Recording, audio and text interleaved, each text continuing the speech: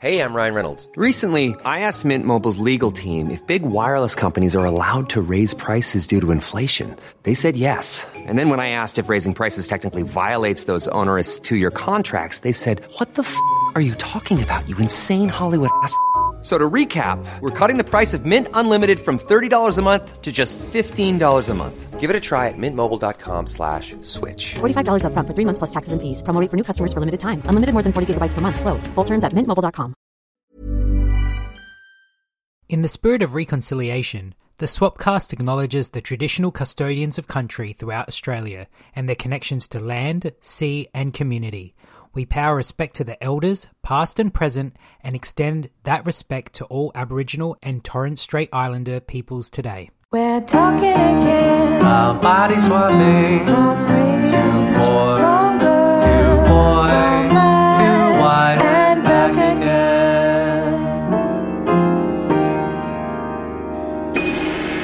Welcome to the Swapcast podcast, the world's only podcast dedicated to body swap movies. I'm your host, Paul Mitzi, and with me we have... Brendan Levi. And joining us today from the long-running and hilarious podcast, BGM Bad Gay Movies, all the way from Toronto, Canada... Padam, gentlemen, this is Bill Antoniou. Welcome. Hey. I am so excited. I can't believe I'm finally on this show. I have been curious about being a guest on this show for literally years. I've been listening to you guys. Brendan, we just met, but I feel like I know you. I always tell Paul that I looked you up, and I was so surprised that you're much cuter than guys who laugh that much at their own jokes usually are. So congrats on that. But no, I feel like I know you. I've enjoyed the camaraderie of the bunch of you and Lucy, of course, over the years. So it's a real honor and a pleasure to be here. Thank you so much, and I'm so excited for the opportunity of you being able to insult me in real time instead of the barrage of angry text messages I usually get after you've listened. Yeah, and I'm excited I get to do my bad Australian accent and you can tell everyone publicly how awful it is. Well, in today's episode, we'll be breaking down the 1987 supernatural comedy Hunk, starring John Allen Nelson and Deborah Sheldon, where a computer nerd makes a deal with the devil to become a handsome hunk. But before we get into that, just a reminder that we absolutely love hearing from our listeners and we welcome film suggestions for future episodes. So please reach out to us on Twitter or Instagram, send us an email at theswapcastpodcast@gmail.com, and if you want to support our show, reviewing us is the best way possible. So to say thank you, if we reach 100 star ratings on iTunes and Spotify, we will finally fulfill our fans' most common request, to review Face Off. That's like 30 years in the making. I don't even see the point in it. Like, what... I don't even know what that would look like at this point, you guys reviewing Face Off. Or will it be super anticlimactic when it finally happens? Oh, like everything on this show, it will definitely be super anticlimactic. But the listeners want it, so we give them what they want. Is it that no one uses iTunes for their podcasts anymore? Is that why? Well, that's why I've opened it up to Spotify as well. Right. Like, they've got other Spotify avenues. doesn't do reviews. They need us, just give us 5 stars. Oh, That's okay. all we I ask use for. Pocket Cast. It doesn't have a review option. Yeah, well, same with Google Podcasts. All we want is the 5 stars. Yeah. That's what we're asking for. We're not asking for much. I just feel like I know? haven't had a review or a rating or anything like that on my show in a very long time. I feel like it's just something people aren't doing anymore. And I don't like review podcasts ever. Yeah, even when I love them. Yeah. Yeah. So... Well, I do nothing maybe for the you're the podcast problem. You are both the problem. On to Hunk. Our amazing listener, Guy, suggested this film to us, specifically stating that I would enjoy it. I wonder why. My question is, do you think Guy was right in thinking this was up my alley? And beyond that, was it up either of your alleys? Well, it's definitely at Brendan's. I know how much he loves a blonde man in a Speedo. I know enough to know that. I think Guy saw the poster and decided it was going to be something you would enjoy. I don't imagine how anyone could. This is my second time watching this movie, by the way. I watched it on TV when I was like 21 or something. And I don't see how anyone would watch this and recommend it to anyone for any reason, but...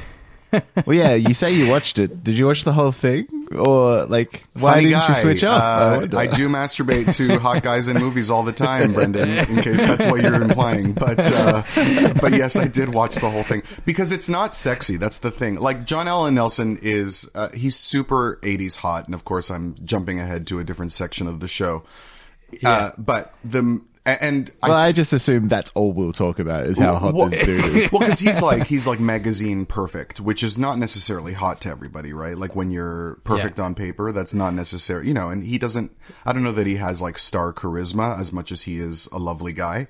But the movie itself it's not a sexy movie, it has all the trappings of an 80s sex comedy without anything sexy happening. Like, I'm as straight as a ruler, but I could, like, those shots of him, like, flexing his back in the light, like, I understood he's like a fucking Greek, like, painting, you know what I mean? Yeah, he is extremely sexy. Yeah, of course, yeah. Yeah. And maintained it for a long time, too. Like, that guy, he still works, and, like, he's still in shape, especially for his age. Yeah, he's a total dilf now. Yeah. But, yeah, I think Guy was completely right in thinking this was up my alley. That's right. Not I forgot only what terrible taste you have, too. This film was fantastic. I enjoyed every fucking minute of this thing. Beyond the fact that the guy was extremely hot. Mm-hmm. The other thing about this film is that the guy was extremely hot. And I love the fact I couldn't find information on it, but I am sure the director of this film must have been gay because this film like leers. Yes. And for no reason at all, he is in like Speedos and underpants for most of this film. Constantly in a state of undress. Every background actor is a sexy guy with abs flexing.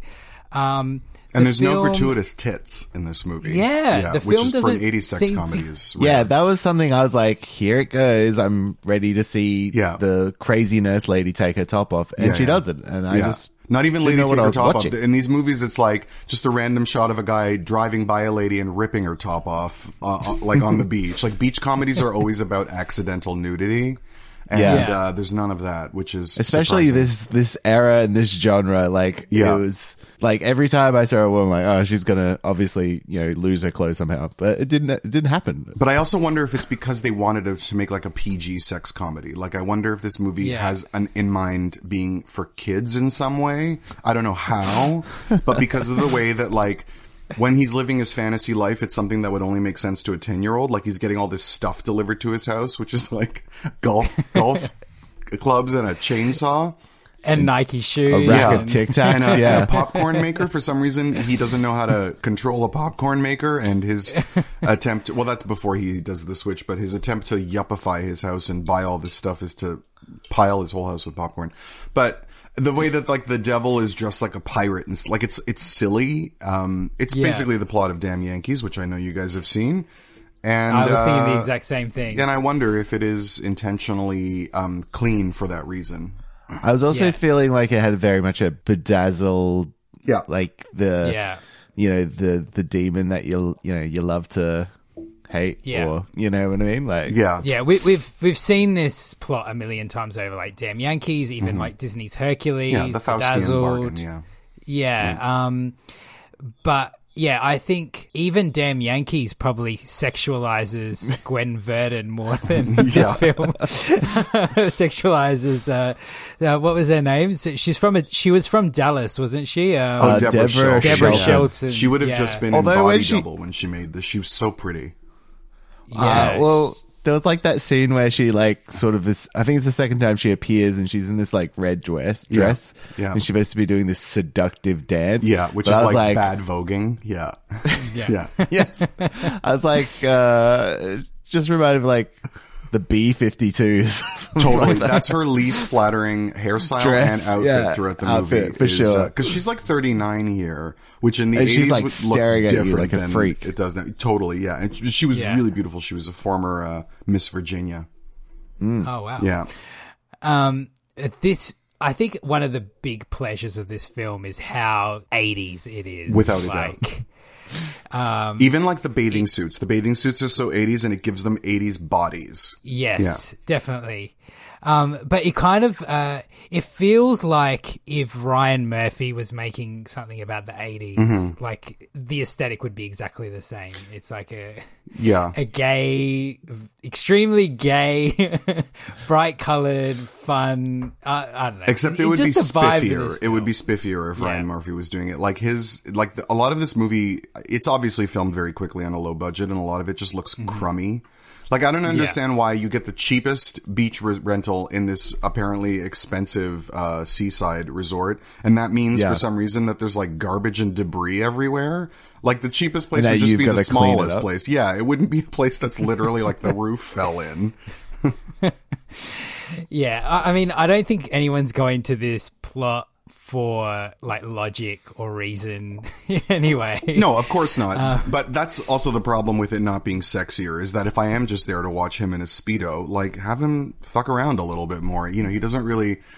The whole point of Faustian bargains is to get what you want in order to realize that it's not really what you wanted and you wanted something else. But he doesn't really, like, have a good time indulging in the bad stuff, other than, like, eating 3 pizzas at once. That's the only part where I was thinking, like, if I could eat whatever I wanted and not gain weight, I'd be like, that. My soul is a small price to pay for that, privilege. But he does convince 2 twins to commit incest. Right, that's right. That whole sequence of like opening the door to these girls who clearly don't know what movie they're in, that are apparently all his conquests.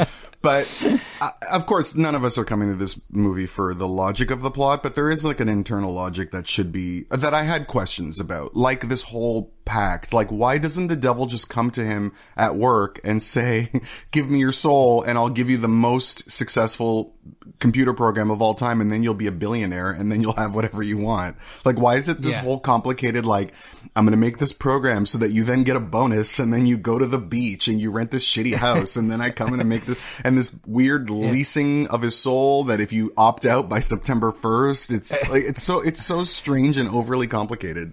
Yeah, and it kind of takes the stakes out a bit, because you know that he could definitely get out of this situation, and he clearly knows that he's in a bad situation. Right. Like, you'd think the devil would tell him after the lease is up that he's going to have to be like a murderer, agent of evil. Yeah. I didn't get that either. I'm like, isn't the whole point to seduce him with all, like, it's Pinocchio's Island, basically, which is that, like, it's a carnival all day, and then you don't know that you're going to become a donkey, at the end of all the fun. And so, the devil lays his cards out on the table a bit too easily in this movie. And so it's like, basically they had a location on the beach for a month, and they had a hot guy in a Speedo, and they're like, what do we do with this? Let's write a script. And I wish more movies were made that way, though. I was about to say, apparently it's enough for Paul. Yeah. Speaking of plots and logic, Paul, do you want to take the audience through the... Oh, yes. The plot in 30 seconds? Oh, I've never been here for this live. Fascinating. Is that sound effect put in post, by the way, that countdown? Or do I get to hear it now? No, it's in post. No, it's in post. So, the sausage is made. And what a sausage. All right. You ready? Count me in. Go. All right, so there's this nerdy computer programmer, and then you wasted so much fucking time. 20 seconds. Go. He makes a deal with the devil. They turn him into a hot guy, and then he falls in love with a psychologist, but it turns out to be the devil's handmaiden. And then he falls in love with her, and then he gets out of the bargain, and then he ends up with the handmaiden, and they live happily ever after. Oh, you did it. Just on the buzzer. And what a fucking stupid ending was that, though. Well, why does she have the same due date as him if she's from, like, the Middle Ages? Yes. She's like, well, my date comes up in September, and it's like, okay, but you've been around for 500 years. He only got one summer? Anyway, I'm sorry, I keep cutting you off.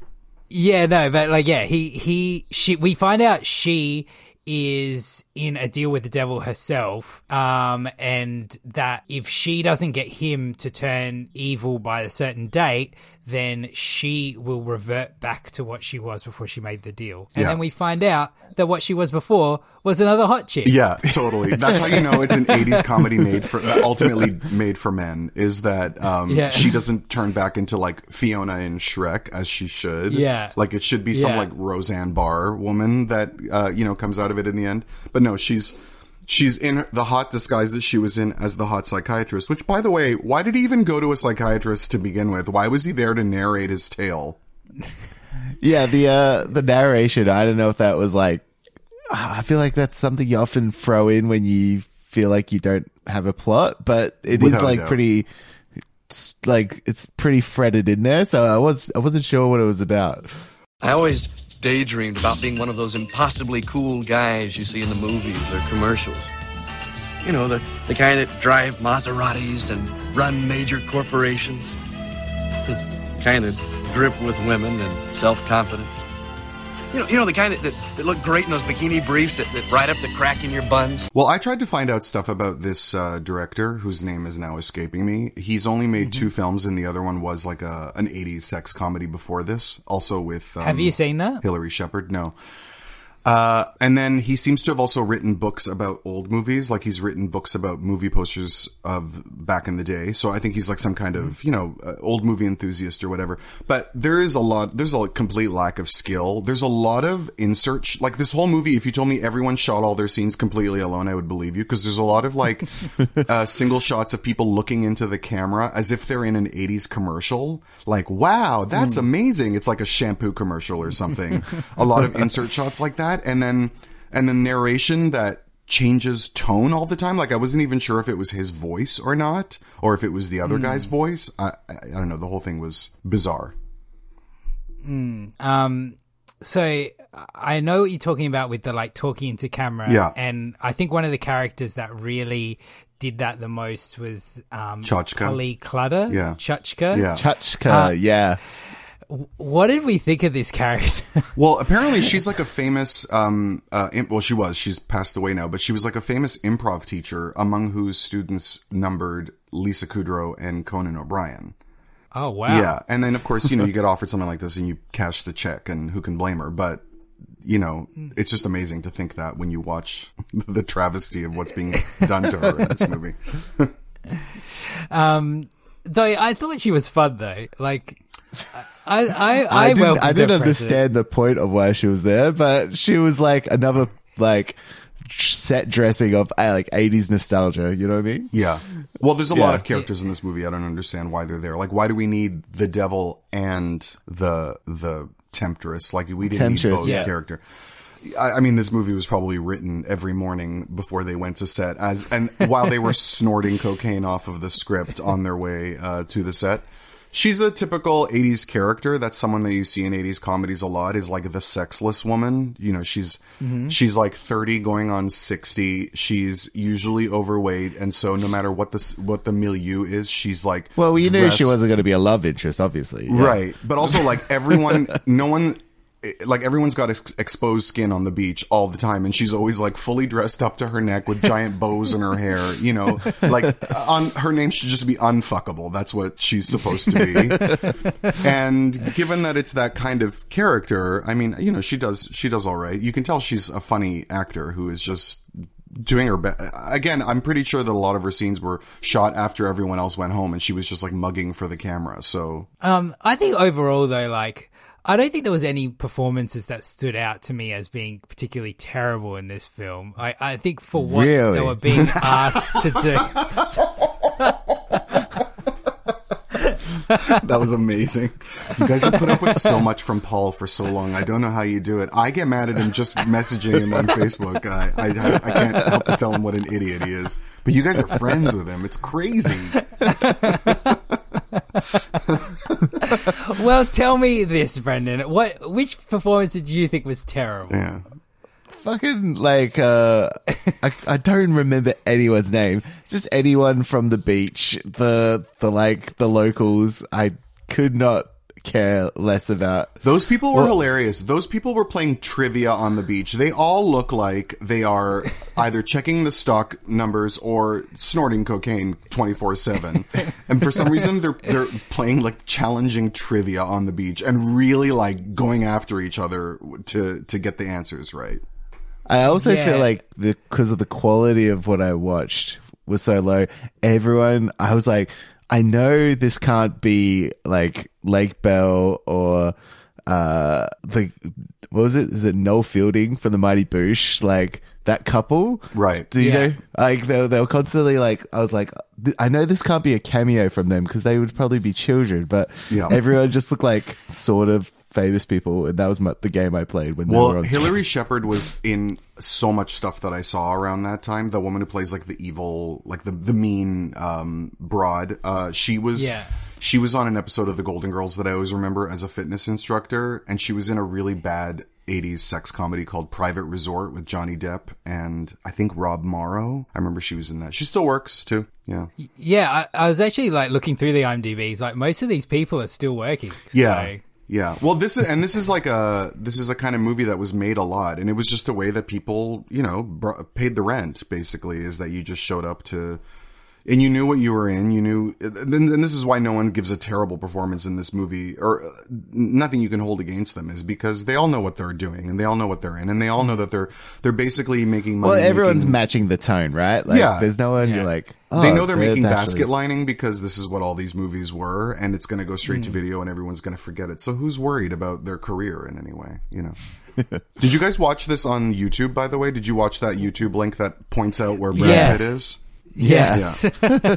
So crazy. This is actually the first film Brad Pitt was ever in, and is a background extra. Yeah. Because the director was like, get that guy shirtless in the background. Oh, I think Brad Pitt was probably like rent boying for some producer at that point. Yes. Who was like, should come to Laguna on Monday and we'll put you in the background. The hilarious thing about this YouTube version that we watched, it was obviously uploaded by someone who has created this really shitty sci-fi comic that he's trying to push. So every now and then a character from his comic will just pop up in the corner of the screen or the cover of the comic. And I don't know if did you guys watch till after the credits? No, I couldn't do that. I went to bed. So after the credits, he actually does a reel of like the comics and like showing actual pages for it, and done to like this like rap rock song on top of it. And there's even shots of him holding up the comic book, and he looks creepy as fuck. Well, I mean, I saw his YouTube channel. Like, he's got quite a lot of content on there, as well as movies that I'm sure have all been addended with this information. What a way to advertise, right? Just finding like all these like straight to VHS tapes and uploading them for people. Takes all kinds. But like, what's the crossover audience of the people that want to watch old 80s sex comedies and read shitty sci-fi comics? Like, I don't know. I don't know that. Guys who want to jerk off at 3 a.m.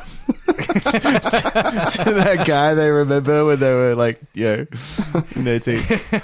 I just don't know that trying to find the logic of the way YouTubers amuse themselves in their free time is a worthwhile enterprise. I feel like you'll get lost trying to figure that one out. I thought overall the music in this film was fun, but then that end credit song was one of the worst I've ever the singer fucking kept missing heard. her notes. Let your inside out for the world to see.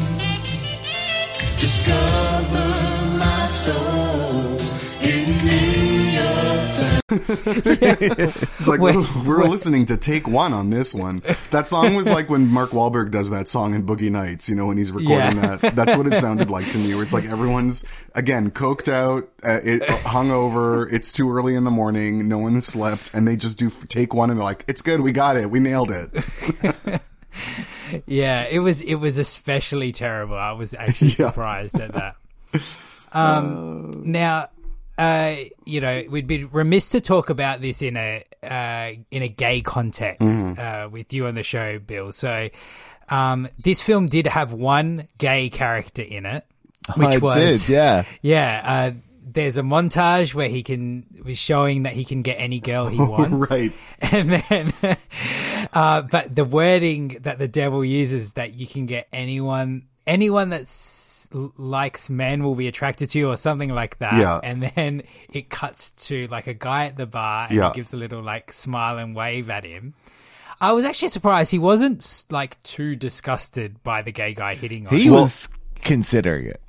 Yeah, for sure, for sure. And also that is notable because, and I think about this a lot when I watch movies from the 70s and 80s. In the 80s especially is like the height of homophobia in pop culture, like the sort of Reagan era and fear of AIDS, where any mention of a gay person is like usually explosively homophobic. And in 80s sex comedies are really, really bad for this. Like, they still make me wince, even though I think of myself as being, more thick-skinned than that. So your supposition that this director might be somewhat gay, given the way that he favors John Allen Nelson, the way he shoots him, but also the fact that there isn't this like knee-jerk fear of gayness. The fact that he's got James Coco playing the devil, who was an openly gay actor. And usually read that way in all the roles that he played. He was also an Academy Award nominee, which tells you how well his career was going by the late 80s. Although I doubt he was on the set for more than like a week. And then you do have this character who usually in an 80s comedy, when they want to point out that someone's gay, it's like that guy in St. Elmo's Fire, where he's like full makeup and a daiquiri in his hand. Yeah. So that character was actually quite subdued for what I would expect from this kind of movie. Yeah, I wasn't completely offended by the moment, and that was pleasing to me. Well, yeah, and like you said, his reaction, because normally, again, in an 80s comedy, the guy would react by, throwing the guy off a pier or flipping out. Like yeah. So the fact that he just, There's also I read his face, and it's really like, oh... Right. Is this going to happen? Is this something I want? I mean, if you can eat all the pizza you want, why not? Yeah. Why not just indulge in everything? Yeah. There's no chance of getting AIDS. Once you've banged every girl in Seaview. There's also a character who's like a TV host, and his name was Garrison Gaylord. I was going to say, I thought he was the gay character. Well, played by a Broadway legend too, who I believe he was on Mad Men. That's the guy who plays the big boss on Mad Men. Robert Morris. I thought I recognized him. But he was in How to Succeed in Business Without Really Trying back in the day. Like, that guy is a big, big deal. Which, again, no surprise. He was paid however much he was paid to be on the beach for a week, and why not? Right? Or do we think that character was supposed to be gay-coded? Or was Gaylord a bit of a... Like, surely Gaylord by 1987 was a term people were using. I still like to use it because it makes me happy. Well, he's holding a frozen drink in his hand, and then he minces as he walks away. When he throws that hissy fit and walks away, he's in quite a snit. But at the same time, he's dressed like some kind of like, Curious George explorer. Yeah, so safari, I can see why. hunter, Yeah, it's like, why didn't you just gay him out? Like, why isn't he wearing like a bright pink outfit or something? Or at least a cravat, right? Yeah, or something. But he's apparently famous because he walks by our Hunk hero, Hunk Golden, as is his name. Yeah. And the guy's like, hey, that's Garrison Gaylord. So it's like, oh, I guess he's well known. I don't know. I think they were going for some kind of like Richard Simmons level of celebrity. Known, yeah. Yeah, I think, was it a take on that show, Lifestyles of the Rich and Famous? Yeah, I guess so. Even though I have questions about this supposedly exclusive beach resort, which, again, and you guys are Australian, the place that has the most shitty beach towns outside of Florida, so when you see a crummy place what you're looking at, and it's like, this is the place that's like so high end and exclusive, and even though it always looks like a hurricane just went through and knocked every building down. Yeah, no, totally. It wasn't giving the OC by any yeah. Again, not spiffy looking. One of my favorite lines in this movie was, I finally found a beautiful woman, and she wants me to bomb Pearl Harbor. I like when he meets the douches on the beach and the other guy, the other woman, the blonde woman's husband, who's wearing like the worst toupee you've ever seen in your life, is like, oh, hunk? Is that short for hairdresser? And I'm like, ooh, that's a really a clever gay reference. But you can understand why. All these men are showing off their bods in like tank tops and shorts, and Hunk is walking around in the tiniest Speedo you ever saw in your life. In the long shots, he looks like he's freezing cold because they're probably shooting it in like April on the beach. It's like, yeah, of course they think you're gay. You're naked all the time. Another gay, a touch that was definitely put in by gay director is during the transformation, we see his dick get enlarged as well. Yeah. Which is a nice little detail. It gets very big under that sheet, though. Like, it looks impractical. I wonder if he has trouble with that thing, but... Well, he fit it into those Speedos pretty well. So I love that blonde woman, you know, when she shoves him down on the bed, the southern woman. And that crazy, with the crazy one? Oh, like she was like nuts and scary. Like there was nothing sexual about that scene. For sure. And she rips that shirt off of him very easily. But she says the word lummox, but she says lummox. And you can tell that the actress read that word on the script and had never said it before. And no one corrected her. And that just made me laugh. That was like my biggest laugh of the movie, was her saying, that stupid lummox. He does have an interesting relationship with women in this film. So obviously, you know, he fucks half the town. But then eventually we see him murder a woman trying to get his autograph by climbing over his fence with a grappling hook. And then uses an axe to cut her rope. Yeah, and she falls to her death. Well, I wasn't clear about what it is that he wants to begin with. Other than, like, I know that he fantasizes at the beginning about being a cool guy. But if there was, like, a girl at the office that he was into that he felt he couldn't have, like, I never quite understood. And also, by the time we get to the end, I was like, what is the whole point of this? Because I thought that them setting up him being treated like shit by all those people at, what is it, Seashores? What's that place called? Sea Spray, with like the shittiest sign to know where we are. It's like, anyway.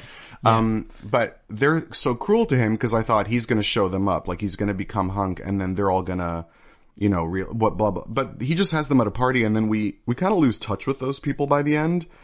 And then he gets all into his psychiatrist, whatever, but what it is that he's being given access to through this storytelling device is never particularly clear to me. If he wants riches or, like, he just seems to want to enjoy his summer. Or even to be accepted because, like you said, like that whole setup of the community and him trying to, like, you know, get inside the in crowd just completely falls away as well. Like, each time one of these things is set up and you're like, all right, he's going to get that thing, and then realize it's not what it all is cracked up to be. It's not even relevant anymore. So, I think a lot of it, I think, you know, they use the word yuppie a lot, and that was like a concept built in the 80s.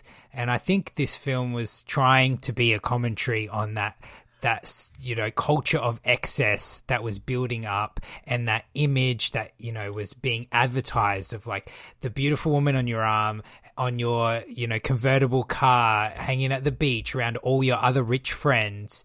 And I think the film is about him discovering how empty that culture really is and learning to appreciate what he actually does have. But you're reading that into it, though. Like, that doesn't really happen you're like, in the movie. This is what is supposed to be. He specifically calls out those kind of advertisements. But he mentions them. He passively enters into this bargain. Like, he thinks that the woman is joking, but he signs his name in blood anyway. He's like, all right. It's like, if you think this, if you don't believe that this woman is the devil and you think she's insane, why are you signing your name on a piece of paper that you haven't read? Because even if she's not actually like a supernatural minion of hell, after stabbing you with a needle. Well, yeah, but she might have written on that sheet that, like, I get everything you own or something. Like, I would still read it even if I thought this person was crazy, and I also wouldn't sign it. So he just sort of enters into that, and then he doesn't accept the change once it happens, so we don't get enough of him having a wonderful time being this other person that he's always dreamed of being and indulging in it.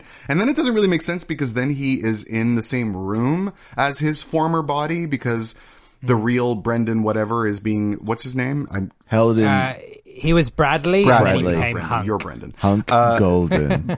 Hunk Golden. Which, yeah, thanks for this great pseudonym that I'm sure will never get noticed. But they're brought together because the real guy is being held in hell, and like I didn't really understand that because isn't he transformed and therefore Yeah, isn't that him? Yeah. yeah. Okay, so I was confused as well. Isn't this a Swapcast podcast, Paul? Yeah. Well, it still is a swapcast because I was confused with that at the beginning. Oh my God. But But then you found a way to he's gonna like defend this movie now, and I'm going to understand why you guys want to punch him in the face all the time. Okay, go on. The devil does explain it later in the film. Okay. He does say that Bradley is the weaker part of his soul separated. So Hunk still is Bradley, just all the good parts of Bradley put into a new body. From the perspective of the devil, the good parts. Yes, Wow. as in like... And for Paul. All the good hunky parts. parts. This for such a silly, ridiculous movie that's made as an indulgence. There's way too much explaining necessary for me to even understand what's happening.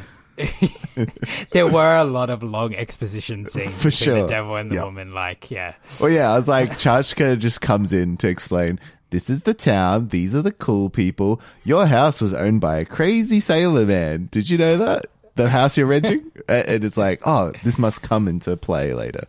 No. So, as a proud Greek man, Bill, how did you feel about the Constantine Costopopoulos? Constantopoulos? Well, I mean, it just made me laugh because the actor playing him is named Avery Schreiber, so I'm going to guess he's not really Greek. Again, you guys as Australians come in contact with my kind of people all the time, more than anybody else outside of Greece, so you know that his accent was like a New York Jew. So this is what you give me, and I was like, okay, could we try a little bit, to, or just why did you even make him Greek? Like just make him, Gus Scheinstein or something. Given that that character was doing, he was basically playing Jack Lemmon's neighbor in The Apartment, like that very New York Jewish type stereotype. So. I wasn't offended by it. It was just wholly inaccurate. But I knew what movie I was watching, so I can't say that it hurt me deep somewhere on the inside.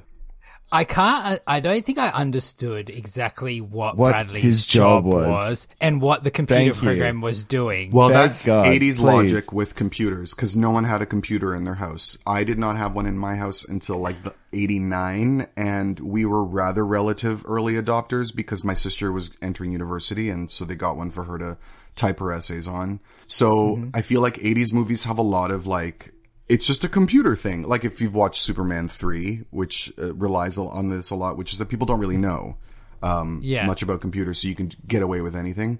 Because I think the way that the film has it is like he puts an idea into the computer and then it spits out a book.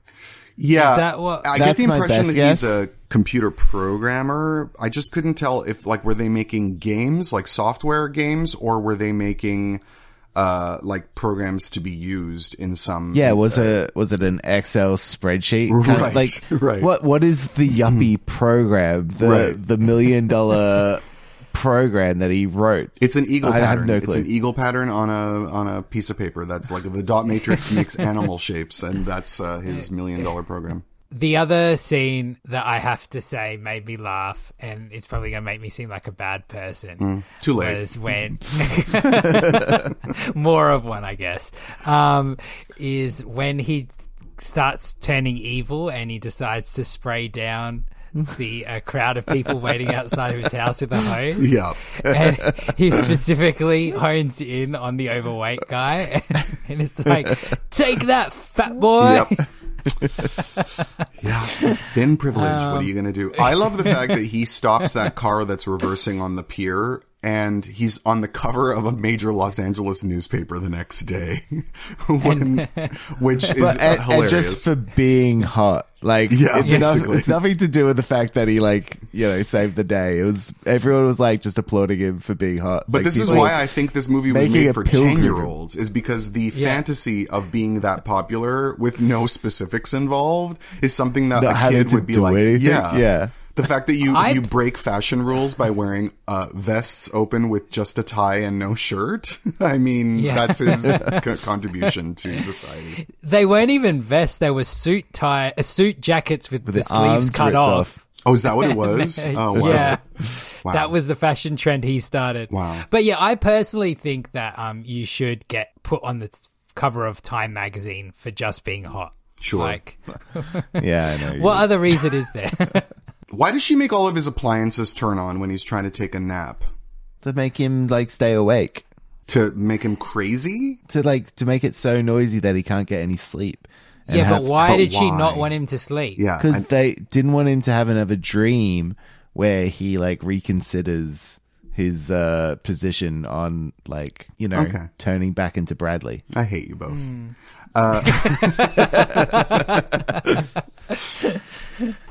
Do you find that we're more forgiving of the films on our show than you are with your co-hosts? I think you guys, your brains have been beaten down by watching this garbage for so long. But it's fun for I never watch the movies that you guys talk about unless I've already seen them. Yeah. So, But don't you watch bad movies? It's true. I do. Yeah. I'm sure my brain is also destroyed from everything I've put myself through as well. Yeah. I have to say, I was listening to the episode you posted this week, which was like an old episode, one of your first ones. Yeah. And I did love. I forgot if it was Michael or somebody on your show said that Brett Corrigan should be in 12 Years a Slave. That was probably Daniel. That's something that Daniel would say.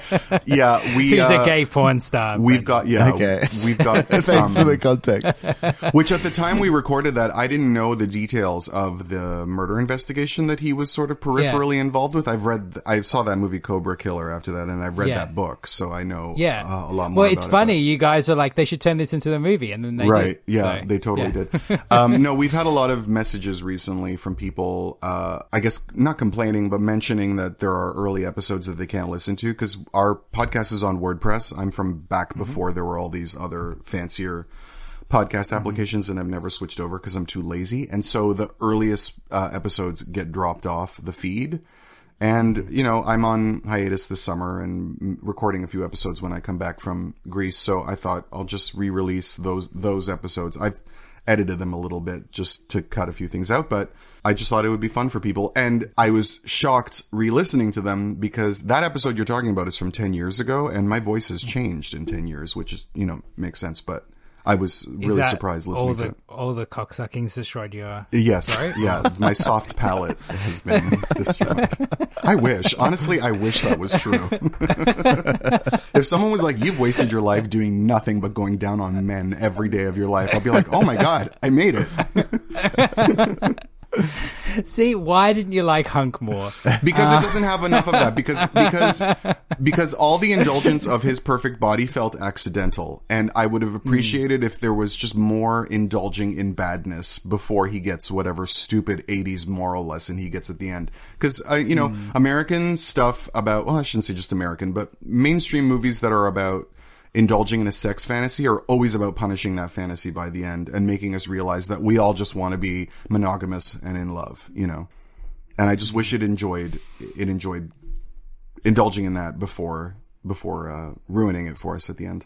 Did it ruin it for you dudes that he started macking with the chick? No, because I expected it. But why isn't there a gratuitous ass shot of his? We never see full nudity. We do not see the buttocks, do No. we? Yeah. No. And this is a guy who was very proud of his body. I mean, he's also, I just recently watched him in a movie that was in the erotic thrillers collection on Criterion. I think it's called Deadly Illusions. And it's kind of a reverse Basic Instinct where she's the cop who thinks he's probably the serial killer, but she can't resist him anyway. So he spends a lot of his time Sharon Stoning it around the house naked. And, you can tell that this actor, has put together this physique for a reason, which is that he's proud to show it off. And, he always looks good in that very metallic late 80s, early 90s way. So I don't know that he's against showing off his butt, but Okay, sorry, I'm just downloading Deadly Illusions. You don't see him as often as you do in this movie. It's a fun, cheap thriller. Like, it's not good in any way, but you've sold me. Yeah. But anything you watch him in from around this time shows him off in this particular way. And this is a kind of guy that the film industry always has around, which is, really very picture perfect, good looking magazine cover style, not necessarily movie star charisma with that kind of contradictory quality that makes people compelling. And then off the set, like professionally, someone who's lovely that people seem to like having around. And, it's a kind of guy I meet all the time. Yeah. He's a Liam Hemsworth. Yeah. Now that's a perfect specimen. A man and a half. Puts you two both to shame. Yeah, we'll see about that. Hello again. I didn't catch your name. Bradley. Hunk. My name is Hunk Golden. So you heard what we thought of the movie. Hey, I'm Ryan Reynolds. At Mint Mobile, we like to do the opposite of what Big Wireless does. They charge you a lot, we charge you a little. So naturally, when they announced they'd be raising their prices due to inflation, we decided to deflate our prices due to not hating you. That's right. We're cutting the price of Mint Unlimited from $30 a month to just $15 a month. Give it a try at mintmobile.com/switch. $45 up front for 3 months plus taxes and fees. Promo rate for new customers for limited time. Unlimited more than 40 gigabytes per month. Slows full terms at mintmobile.com. But how attractive did we find the cast? Now it's time for Hot or Not. Now, Bill, do you know our Hot or Not theme enough to sing it for us? Are you a toot or a boot? Are you ugly or cute? Tell me if you're hot or not. Ding. Everyone is not beautiful in their own way. They're not. I have a feeling Lucy made you guys add that because she's the one of us with a soul, but yes. I don't think it's true. That is exactly how it went down. Well, it's like, for some reason, she has a problem objectifying people. Whatever. Women are always obsessed with making sure we think they're people. I don't go for it. All right, so let's begin with Mr. Hunk Golden himself, John Allen Nelson. Who we've been constantly talking about. We've been talking about how attractive he is for the last 30 minutes. Well, I mean, it's what the movie's about. Yeah. Can I just say, the ego to take this role on? Yeah. There's women who not just one, multiple women who will jump into traffic so they can stop his car. There's a lot of shots of him driving and then women just losing their minds as he drives by. I'm like, there's no way you even got that good a look at him. You just like his convertible. Yeah, there's a car driving down the road. And you spot the most beautiful man, and then you're like, oh, I'm gonna risk my bodily safety and even jump in front of it.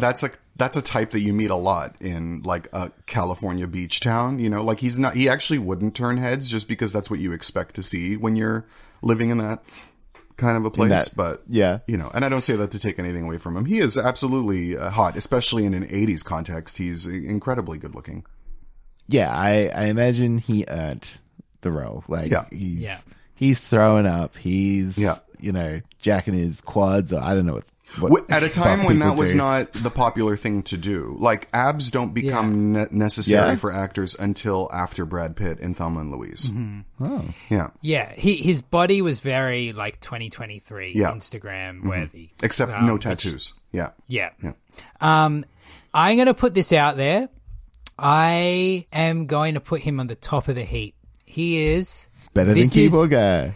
This is beyond Keyboard Guy. What if Keyboard Guy took his top off? Yeah. Well, he didn't. So John Allen Nelson gets the #1 award, hottest ever SWAT performance. Well, Paul and I are both we're very ethnic, so the more a guy looks like he's gonna lock us away in a concentration camp, the more attractive we find him, unfortunately.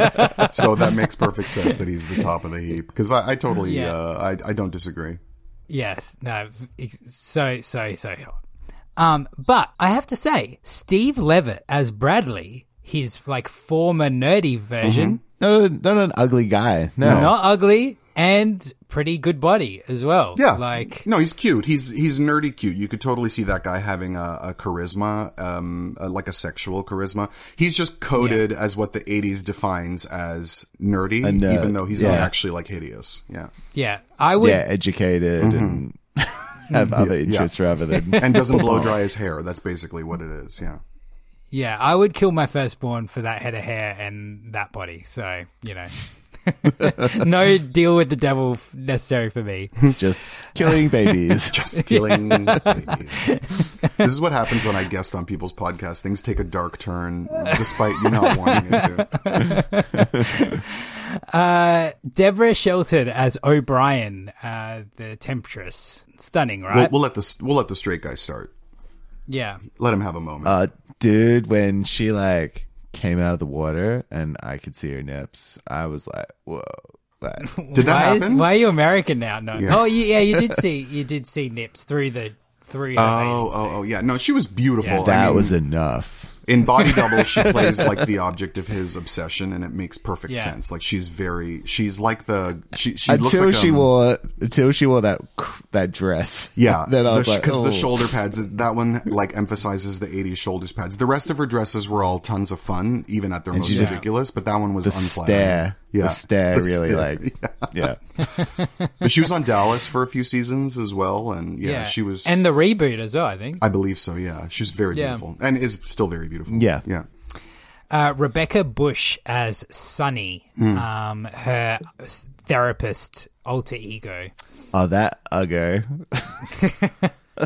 No, beautiful as well. Yeah, stunning. It's actually crazy in any way that the film posits that she was not attractive. I think it was just positing she was the second most beautiful princess, right? Yeah. Like, her sister was slightly more Aryan. Yeah, and she's wearing what looks like when you're serving food in an amusement park, like a medieval themed amusement park, is her costume at the end. That I'm pretty sure they probably grabbed it from an amusement park.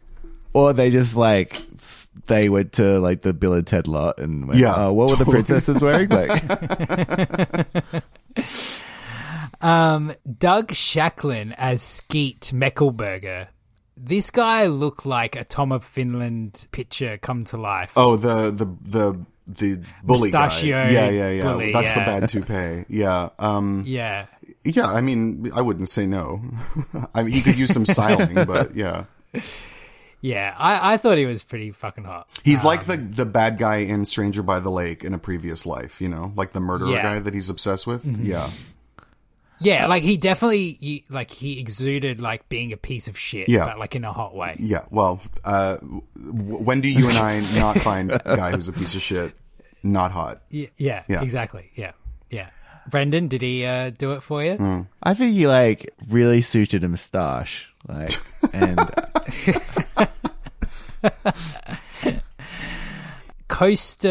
Paige Mosley as Costa Royce. Was that the? Oh no, he doesn't have an IMDb picture. Was that the other bully guy, or am I thinking? Maybe no, wrong? I don't think that was that his name. Hillary Shepard is the bitchy half of the couple of the seascape people. Well, the other guy, we can just call him Noel Fielding because he looks like Noel Fielding from The Mighty Boosh. Okay. Anyway, he was fuckable as well. Yeah, I was going to say, people think Noel Fielding's attractive, so there you go. Well, we've got 2 gay guys and only 1 straight, so I think we don't have to do any more of the women. So that's enough for that segment. I can embroider that on a pillow. We don't have to do any more of the women. Oh, I look like many different people throughout history. All of them rotten. Oh, you're dressed like Genghis Khan? Attila the Hun. We're sacking Rome in 451 AD. Actually, I just popped in for a Coke Classic. Now it's time for Opinion Swap, where we find some entertaining reviews of Hunk from across the interwebs. All right, so this one's from Laird, who says, while never riotously funny, it coasts by on an awkward charm and by being somewhat of a unicorn. a sorta sex, sorta comedy that sidesteps creepiness and centers its gaze on hunks instead of tits and ass. It backgrounds getting laid as just a side effect of having confidence, okay, and being a hunk, and not a raison d'etre. That person feels guilty about masturbating to to him and his Speedos. I love it when people make it an accomplishment of a movie. It's like, well, this movie sexually exploits men instead of women, and it's like that's a mark of its quality. It focuses more on its own fantasy mythos and moralizing about character than anything else. Even its opportunity for a tacky gay scare is played with a lighter touch than one would expect. I wish the comedy were a bit more consistent, but I'll take this over canonized 80s comedies that are nearly unwatchable in 2022, like Revenge of the Nerds or Police Academy. Yeah. I mean, that's not wrong. Erica says, damn right the devil drinks Coke. Fuck Pepsi. Oh, well, she really went in deep. Ryan gives it 1.5 stars, and he starts with a quote from the film, which is, I'm going to wrap your nuts around your neck, Twinkie dick. Where are you getting these from? Letterboxd? Is that what you said? Yes. Okay, because you're reading people's first names only, and it's like, are you just like reading S Club 7 members reviewing this movie? Ryan says, was this film stupid? Oh, absolutely. Is Chachka an icon? Oh, absolutely. Was Bradley not actually ugly and in pretty decent shape? Yep. Did I enjoy the scenes where Hunk walks around in nothing but underwear or a Speedo? Absolutely. But the best thing about this movie is the implication that yuppies are indeed demons. Again, not wrong. Although I do wonder how much he suffered shooting this movie wearing next to nothing, because I feel like there are cold days on the beach. I feel like I need to reach out and get him on the show. Do you think he'll do it? Is he at that level? I don't think I'm going to try. At that level. No offense to anyone that's been on this show. But I mean, I get the impression he has a pretty good sense of humor about his oeuvre. Yeah. So, yeah. Yeah. Qbort gives it 3 stars and says, Hunk is just great 80s fun. I don't know why anyone would complain about it. I agree, Qbort. Hi, Garrison Gaylord here. This week on Filthy Rich, we scamper along the sleek, chic, sunny shores of the Greek island of Info. A millionaire's paradise. Cut! What? Number 1, Garrison, your fly is open. Okay, let's get to tenuous recommendations, where we each recommend a piece of media that is linked to today's movie in some way. And a reminder, if you ever want to see a list of all the recommendations we have made on the show, head over to our Letterboxd page, which is linked on our website.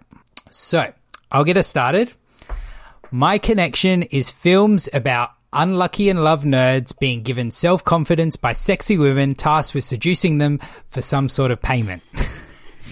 That's a bit vague, Paul. If you could specify that a little bit more, we'd really appreciate it. Well, fancy this. The other movie I watched this week in theaters happened to have this exact theme, which was the new sex comedy No Hard Feelings, starring Jennifer Lawrence. So this is directed by Gene Stupinski, who did Good Boys, which was another really hilarious comedy. And I think he's done it again. I really enjoyed this film.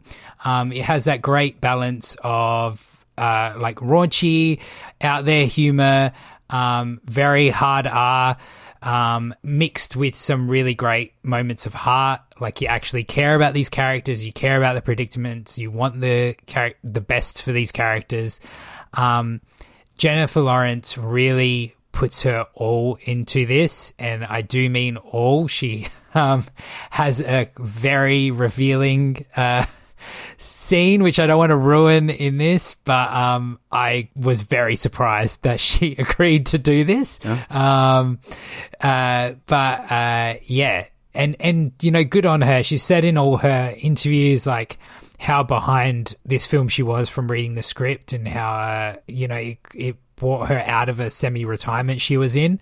And I can see why. This film, I think, has the potential to be beloved for years to come. It's one of those films that's going to be a streaming staple, I feel. So, but it's having the rare privilege of getting a wide cinema release around the world. So I think everyone who's sick of every movie being a superhero or a sequel should go and support this one. And I feel like they're kind of making a push for her to regain her throne as well. This movie feels like it's being pushed really hard by people wanting to make her a star again. Yeah, and I think it makes a very good case for it to happen. So. Well, I never understood why she, like, other than taking time off to have a baby, like, I never understood why we were suddenly over her and that we were mad at her for some reason. But anyway. Yeah. Totally agree. So, no hard feelings in the cinemas everywhere now. Yeah, Paul loves it, so it's probably terrible, just so everyone knows. Yeah. Brendan can't say it because he has to deal with them in daily life. He'll say it anyway. Yeah. This is my favorite section of the show, by the way, because this is the point at which Brendan will be like, well, this movie starts with the letter H, so here's another movie that starts with the letter H. And then you just listen to Paul get so fucking angry during this section, and it's a delight for the rest of us to hear. Well, before we get to that pleasure, Bill, what's your recommendation? Well, the second letter in the title is U. No, I'm just kidding. So, as I mentioned, James Coco is the supporting role of this film as the devil, as Captain D. Is that his name? Dr. D? Dr. D. Dr. D. I mean, the implications of that. And I know that he was gay. I'm pretty sure he was open about it at some point in life. I'm not sure. This movie actually is released the year that he died, at the age of 56 of a heart attack. But he was a really successful actor. He won an Emmy Award. He was nominated for an Academy Award. And usually in this type of character, this kind of Dom DeLuise, but with more soul. And he was just wonderful. Anyway, so I'm gonna take advantage of my position as a guest and give two recommendations, because there's two really wonderful films that he's in that belie the fact that he probably more often had to do movies like Hunk to pay the bills. His Oscar nom is for a movie called Only When I Laugh with Marsha Mason, which is a wonderful film, probably my favorite Neil Simon film. And he's in a Merchant Ivory movie from 1975 called The Wild Party, co-starring Raquel Welch, who is the star of the original Bedazzled, is she not? Did you guys do that movie on this show? Yeah. We haven't yet, no. So The Wild Party is about a sort of fictionalization of the Fatty Arbuckle scandal in the silent era, and it's about him trying to revive his career.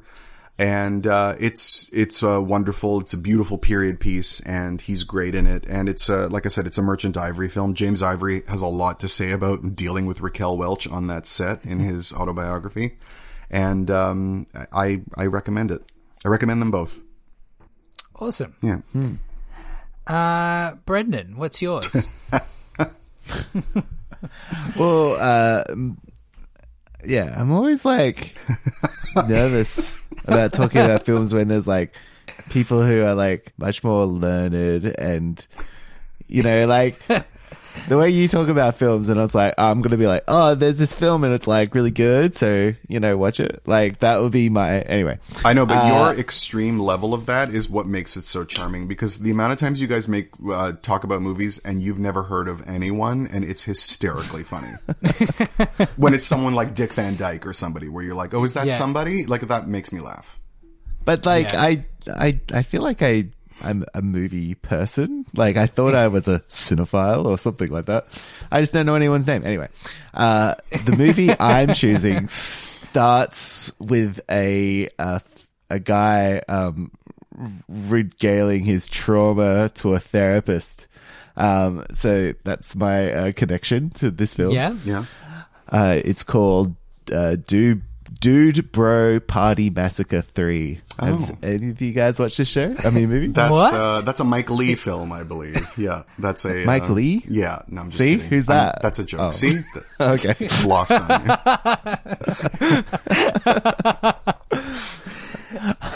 Oh, Is you mean this Pedro real? Almodovar's Dude Bro Party Massacre 3? Will I understand it if I haven't watched Dude Bro Party Massacres 1 and 2? Well, there's only one of them, so it's very much an homage to, you know, all those sort of like what's the one with the slumber party? Slumber Party Massacre. Yeah, Slumber Party Massacre, and like every like 80s horror film, slasher film kind of thing. Yeah.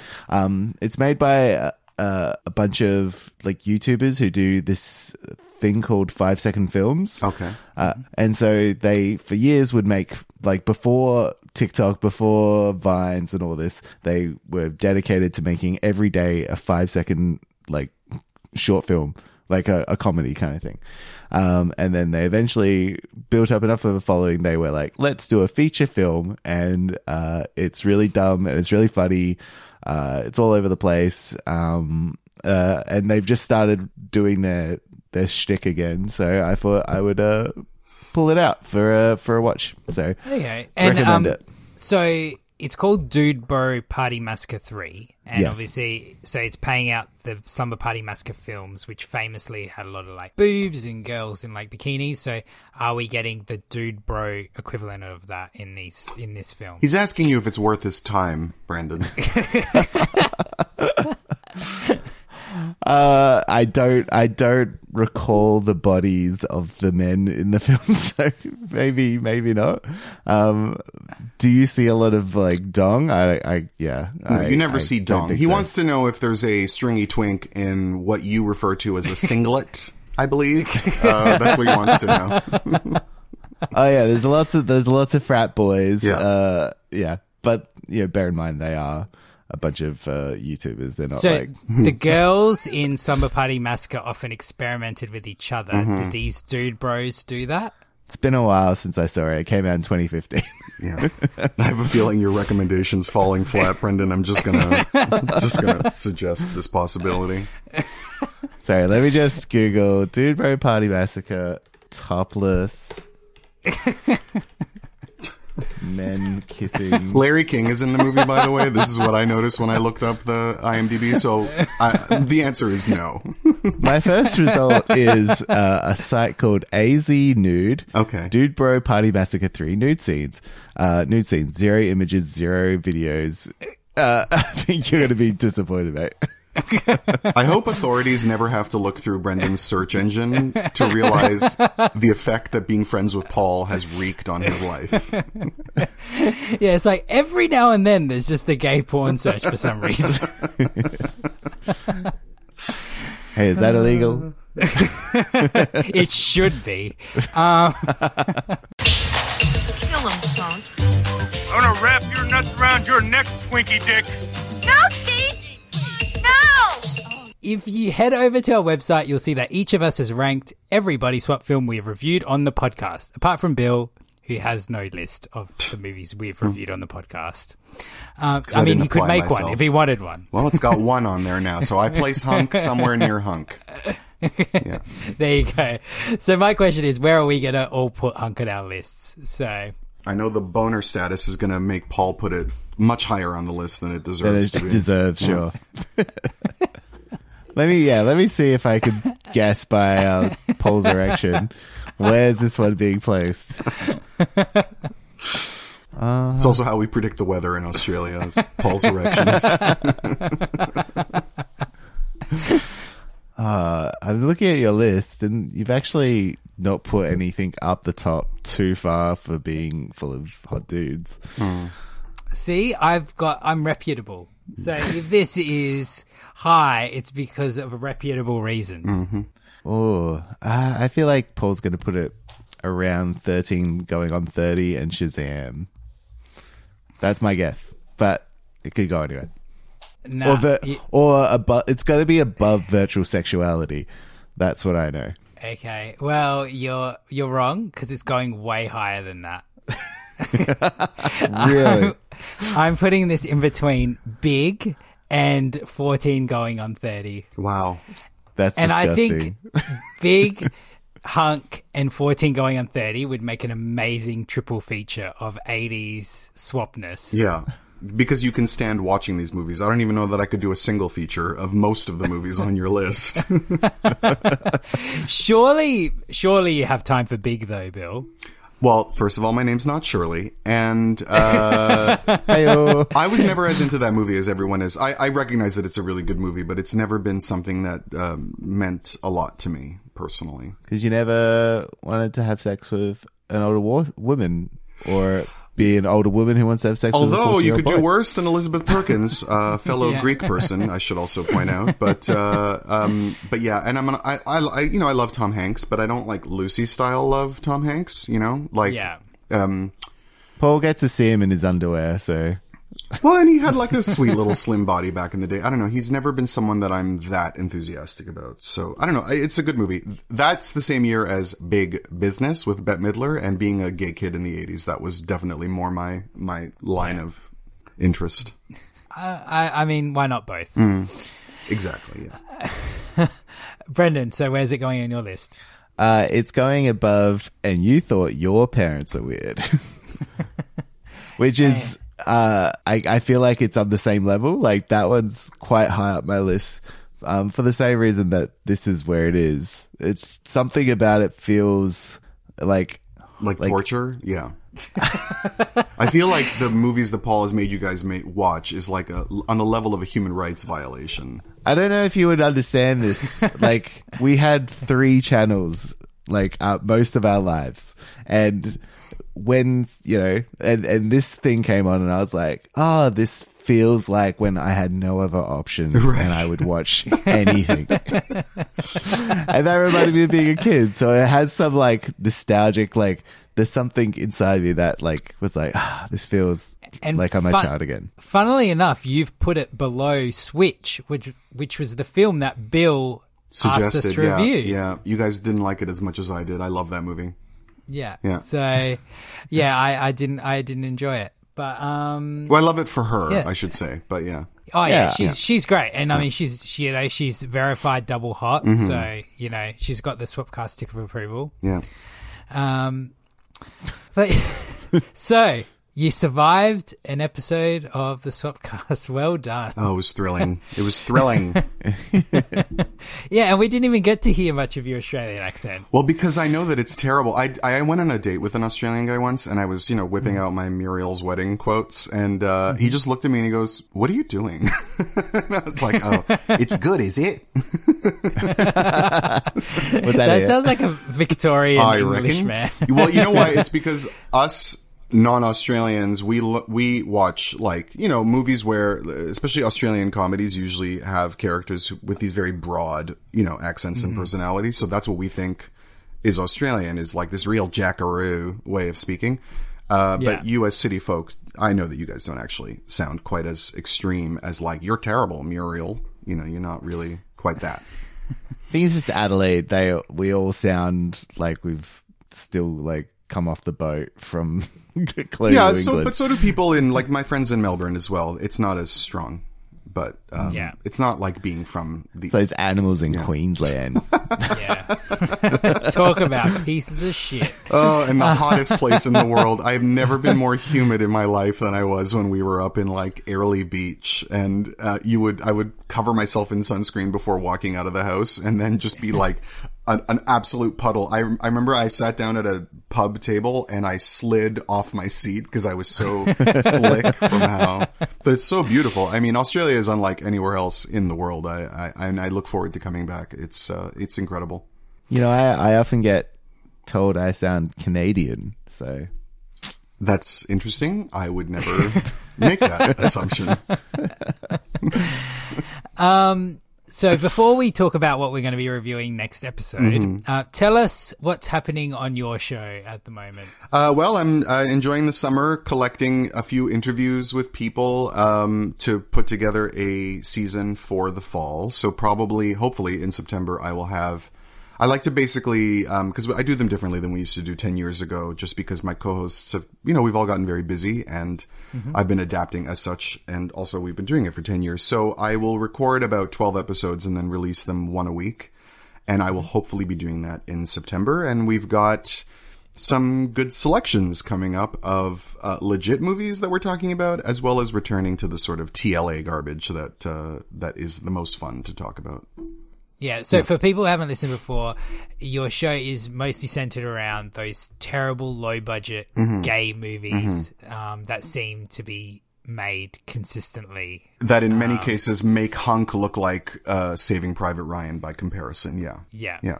Opposed to those big budget gay films. Well, now because I will invite guests on to do like one-on-one interviews, I will ask them if they have a movie they want to do, and if they pick, like our last episode was about Bros, which is, a big deal. So if that's what my guest wants to talk about, I'll go with it. As long as it's a movie that has some relevance to the theme of the show in some way, or that they can justify it as such, and so long as it's a movie we haven't done before, I'm open to whatever the guest wants to do. Yeah, well, if our listeners aren't aware as well, I'm also on a couple of episodes. So, much to my delight, Paul has been on the show, I think 3 times. I did. I think 2. Was it? We did Out of Body and My Brother's Shoes. I feel like you were Was on there a another third? one too. I can't remember. I have a guest page on the Bad Game Movies website, but you will of course be on again because it's always a thrill to have you, and particularly when I have a swap movie, which we've done a few. I'm always happy to have Paul on to talk about it. So you save them all for their podcast. All the bad you don't want to gay be swap films. You do not want to be put through what what we've watched. I told you. Out of Body in particular. I actually wanted to like rip my own face off. Yeah, we didn't even know awful. what to say about it. It was that bad. But yeah. Like, what's a good episode for someone who's never listened before? That's a good question. Paul, do you have a suggestion of one that stood out to you? Like one that Paul's not in. There it is. What was the fucking movie with Mae West? Sextet. Sextet. Yeah, with my friend Lisa. That I was like listening to that episode. I was in tears, crying, and then like of laughter, obviously not upset crying, but and the movie itself is definitely worth watching. Like, watch the movie and listen to the episode. They're both hilarious. Oh, amazing. So, okay. Yeah. Great. But I think it's a show you can pretty much jump into any episode. They're all entertaining. So, well, thank you. That's very kind. There's like 175 episodes, so there's plenty to enjoy. Yeah. Okay, so our next episode, we'll be covering our very first Chinese body swap. With the 2017 comedy Never Say Die, where a boxer and a journalist accidentally exchange bodies after they are struck by a current, embarking on a series of adventures. So we finally get to know the differences between journalists and boxers. And I'm going to pretend that I'm going to watch that movie in preparation to listen to your episode. Can't wait. So yeah, sounds like a fun one. But yeah, Bill, thanks so much for getting up at an ungodly hour to being on our show. We very much appreciate it. I very, very much had a wonderful time. I so appreciated you having me on. Thank you. And Brendan, it was so lovely to finally meet you properly. Cause like I said, I do feel like I know you guys after all these years. I had a very bad time after a play that I was writing got canceled in, I think 2016, 17. And I was having to work a second job to pay off a disastrous level of expense that fell on me. And it meant delivering food at all hours of the night after working my day job. And one of the things that helped was listening to you guys chatting while I was driving around in the freezing cold winter alone. And I always think of you guys doing that for me at that time. So thank you for lightening my spirits when I needed it. Oh, that's really so nice. Yeah. Thank you. I just feel terrible because I haven't listened to your podcast. Well, that's because you're a shit. Who listens to anyone's podcast? You're what is it, a DPW? Is that what you are? DPW. Yes. Yeah. There's no one in the world worse than a straight Sextet. Australian man, so I don't even know why you're even trying to pretend to be decent in the least bit, so. Oh, I'm a piece of shit. Yeah, I know that. Not as bad as if you were a Sydney straight Australian man, but still. Yeah. Yeah. Yes. Well, speaking of pieces of shit, don't be a piece of shit, DPW, and review us on iTunes or Spotify. And I was Paul Mitzi. I was Brendan Levi. And I was Bill Antoniou. Thanks for listening. Bye. I think my voice cracked. You're finally there. It's finally happening. It's because I watched the Hunk. The Swapcast podcast is recorded in Adelaide, Australia. It's hosted by Paul Mitzi and edited by Brendan Levi and Paul Mitzi. Our theme song was written and performed by John Marco of Too Creative, featuring Lucy Thomas, and recorded at Browntown Studios. Our music bumpers were created by Reggie Parker. Contact him on parkerregmusic@gmail.com. Thanks for listening. Even when we're on a budget, we still deserve nice things. Quince is a place to scoop up stunning high-end goods for 50 to 80% less than similar brands.